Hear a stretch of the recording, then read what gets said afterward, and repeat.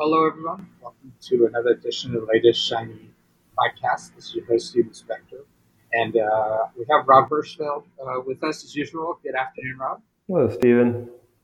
So it's good to hear from you. And for our listeners, we don't have a guest today. Once in a while, Rob and I like to do, I don't know what we call these podcasts. I would call this an ornament, is the Ornament. phrase I would use. I like that term. That's actually it's an NPR term for those the stories they have that are just sort of nice color. Add something that's not news. Okay, so this won't be, one of our 40, 50-minute podcasts. So if you're listening, this will be a bit shorter, which is Think of good. it like a bonus, lanyap, as we'd call it in New Orleans.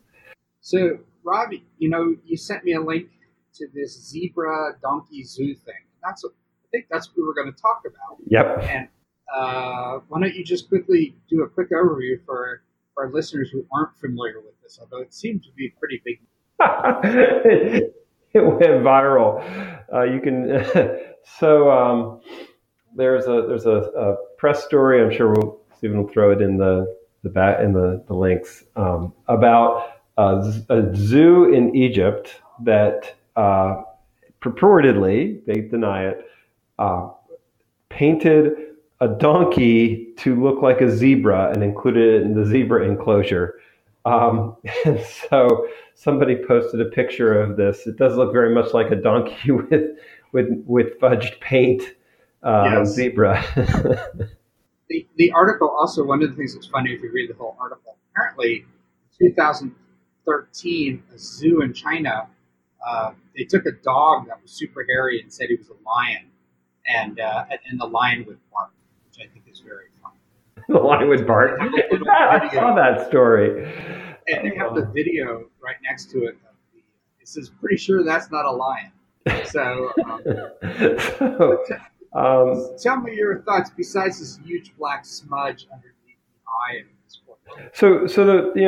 I'm way too immersed in the tech industry, and so my mind went from that story to that really sounds like tech marketing to me. Uh-oh. Right, I've got my donkey. I'm going to dress it up and describe it as a zebra.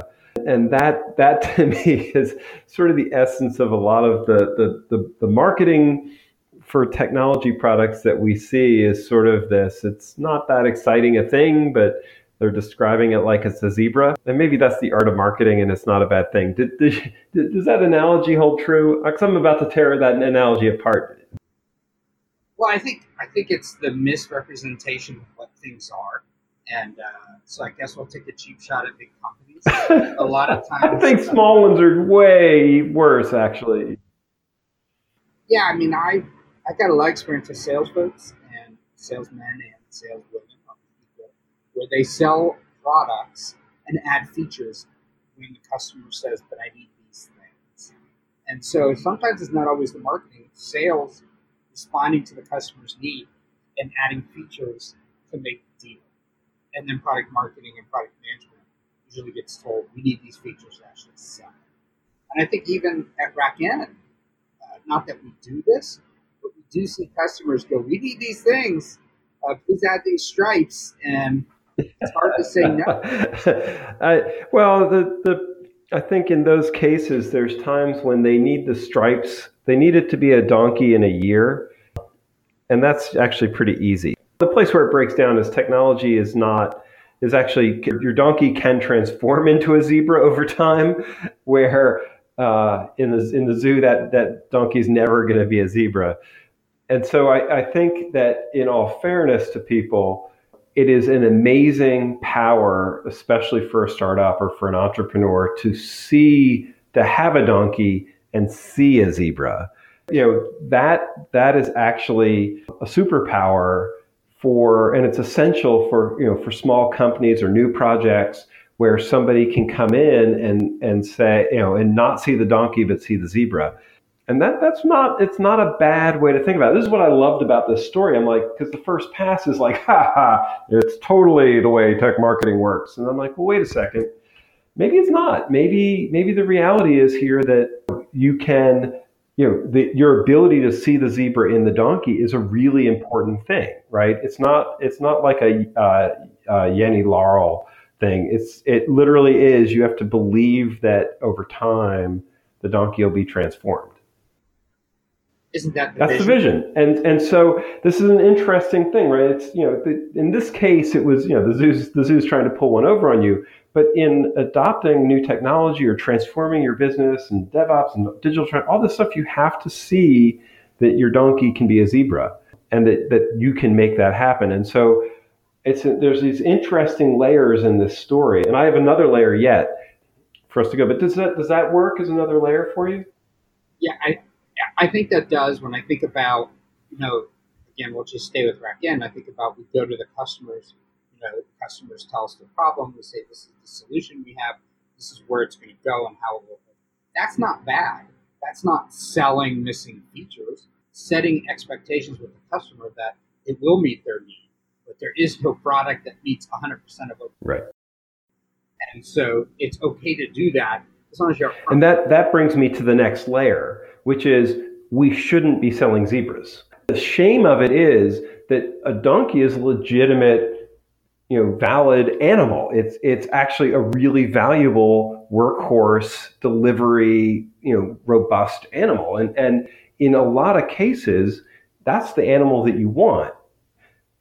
Not the zebra, not the exotic. Maybe it works, maybe it doesn't. I'm not sure. It's skittish. It's not tame. And so there was a part of me that listened to all that and said, you know what? We actually should be selling the donkeys. We don't. But wouldn't it be nice if you could sell the donkey, the work hard, get things done, practical solution, and not have to paint stripes on it? Well, I guess, is that because we think the customers want to hear the other stuff, or is that because we're afraid to tell the customer, no, this is what we have today, and this is what you can buy? I think we've gotten addicted to, our namesake, the latest shiny. It's why we call the podcast the latest shiny. It's actually ironic. It's designed to be ironic. And, the zebra's the latest shiny, but it doesn't necessarily, pull your wagon and help you build help you plow the fields like the donkey does. And, you and I have a tendency to talk through the practical applications for these new technologies, right? To look for the donkey inside of the zebra when we have these conversations. In some ways, that's our mission, right? Well, I think, let's take edge computing, because we talk about edge a lot. Lately, we've been pushing out a lot of edge things, and it's interesting. I love the idea. And then when we talk to these companies, well, what do you have? And they have nice, pretty videos. They have some concepts, but is there really an edge? Is there a real edge? Like we think? I'm not so sure it's real. Are they skipping the donkey and trying to go straight? I think that the donkey edge is there.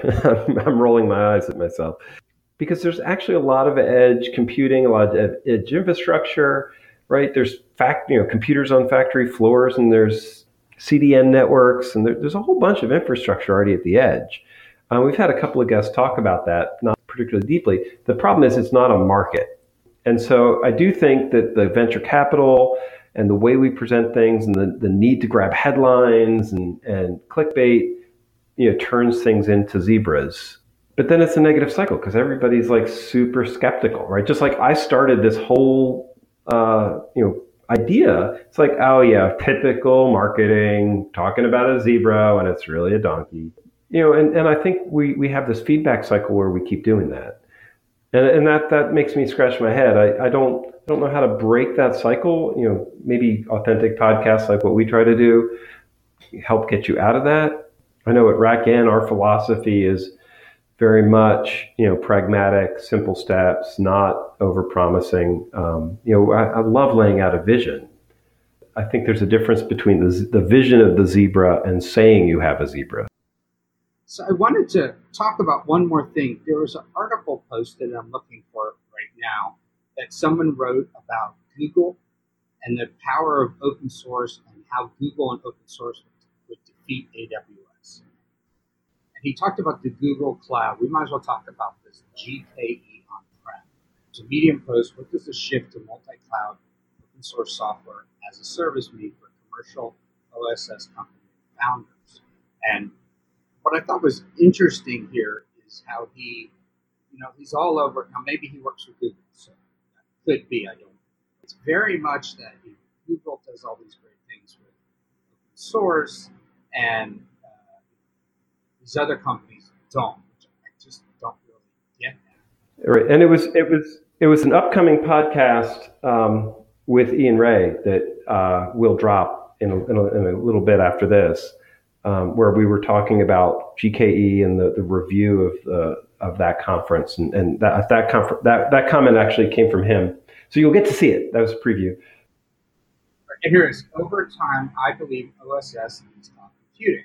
Okay, get it. But the idea that cloud computing is open source, and this idea that AWS is not open source is nonsense.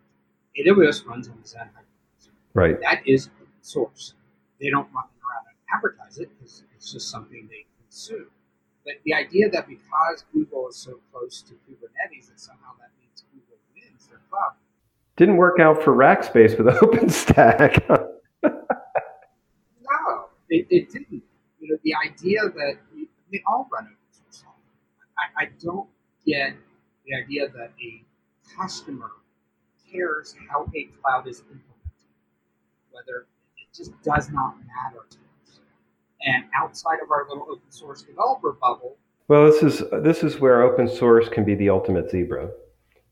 Because we have a tendency to imbue open source projects with all sorts of potential and capabilities, and then when it comes time to maintain those projects and sustain them, the economic model, and we love to talk about this on these podcasts, right? The economic model for sustaining open source is not as robust as it is for commercial off-the-shelf software. And I'm sure there's somebody out there whose head just exploded, but proprietary commercial software, the support model is baked into its essence, and with open source, it's not. And you have to rely on community or ethos or licensing or open core or some mechanism to drive that commercial stake. And so I do think that there's a tendency for us to zebra donkey. I love this analogy.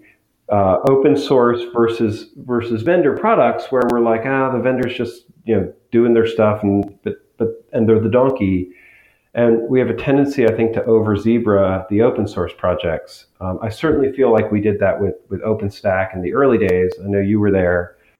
Oh yeah, I take full responsibility.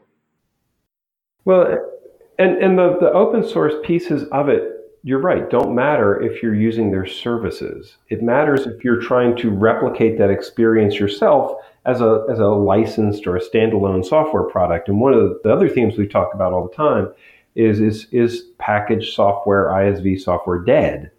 And so, I would challenge the perception that Google's going to make up their trailing position by pushing things in the open source if that's relying on people running their own software. Personally, I'm a big fan of that. I think we need to make it easier to do, but the current prevailing wisdom across multiple guests on the show is that action of people running their own software, even running their own software in a cloud environment, is on the down curve, not on the upswing. And to me, that's one of the zebra donkey problems, because running your software is the donkey. And this is where ops, I feel like ops is a disadvantage because that's the donkey side of it. Not a lot of answers, but. Yeah, I did see a funny tweet. It was yesterday. Of course, I feel terrible. I don't remember what it was. It may have been Cloud Opinion, saying something about the new CIO, decides to save money now that he's in cloud. That sounds like Cloud Opinion, yeah. Again, and it was connected to, it was Cloud Opinion. It says, we're DevOps now. So now I'll just have my code because I trust developers. The operator side of all this continues to just get no respect. I guess it's curious to me, because I would think that CIOs come from the operations side, not from the development side, and think. One of the challenges is operators have a tendency to say no, developers have a tendency to say yes. It's a super broad brush, but if you're going to put stripes on you need a brush if you're putting stripes on your donkey. But I do think that one of the challenges that we have is that there is this sort of mindset.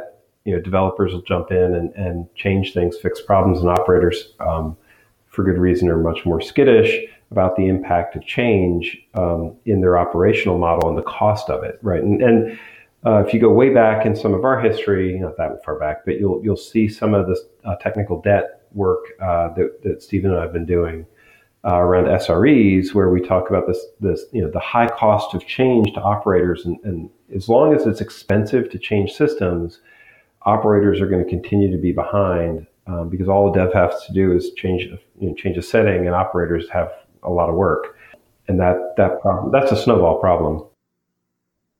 But there's different missions because I was a developer. I tested my feature worked, done. I don't care. I'm good. And that is the developer mindset. Operators are like, you're not done. I got to run this thing. What happens if 50,000 people run it? What happens if this server goes down? A developer will say, well, that's not my problem. My little piece works. I get the DevOps at the same time. I don't know. So, Stephen, I don't want to let this ornament get away from us. I'm the one calling time this time. I love it.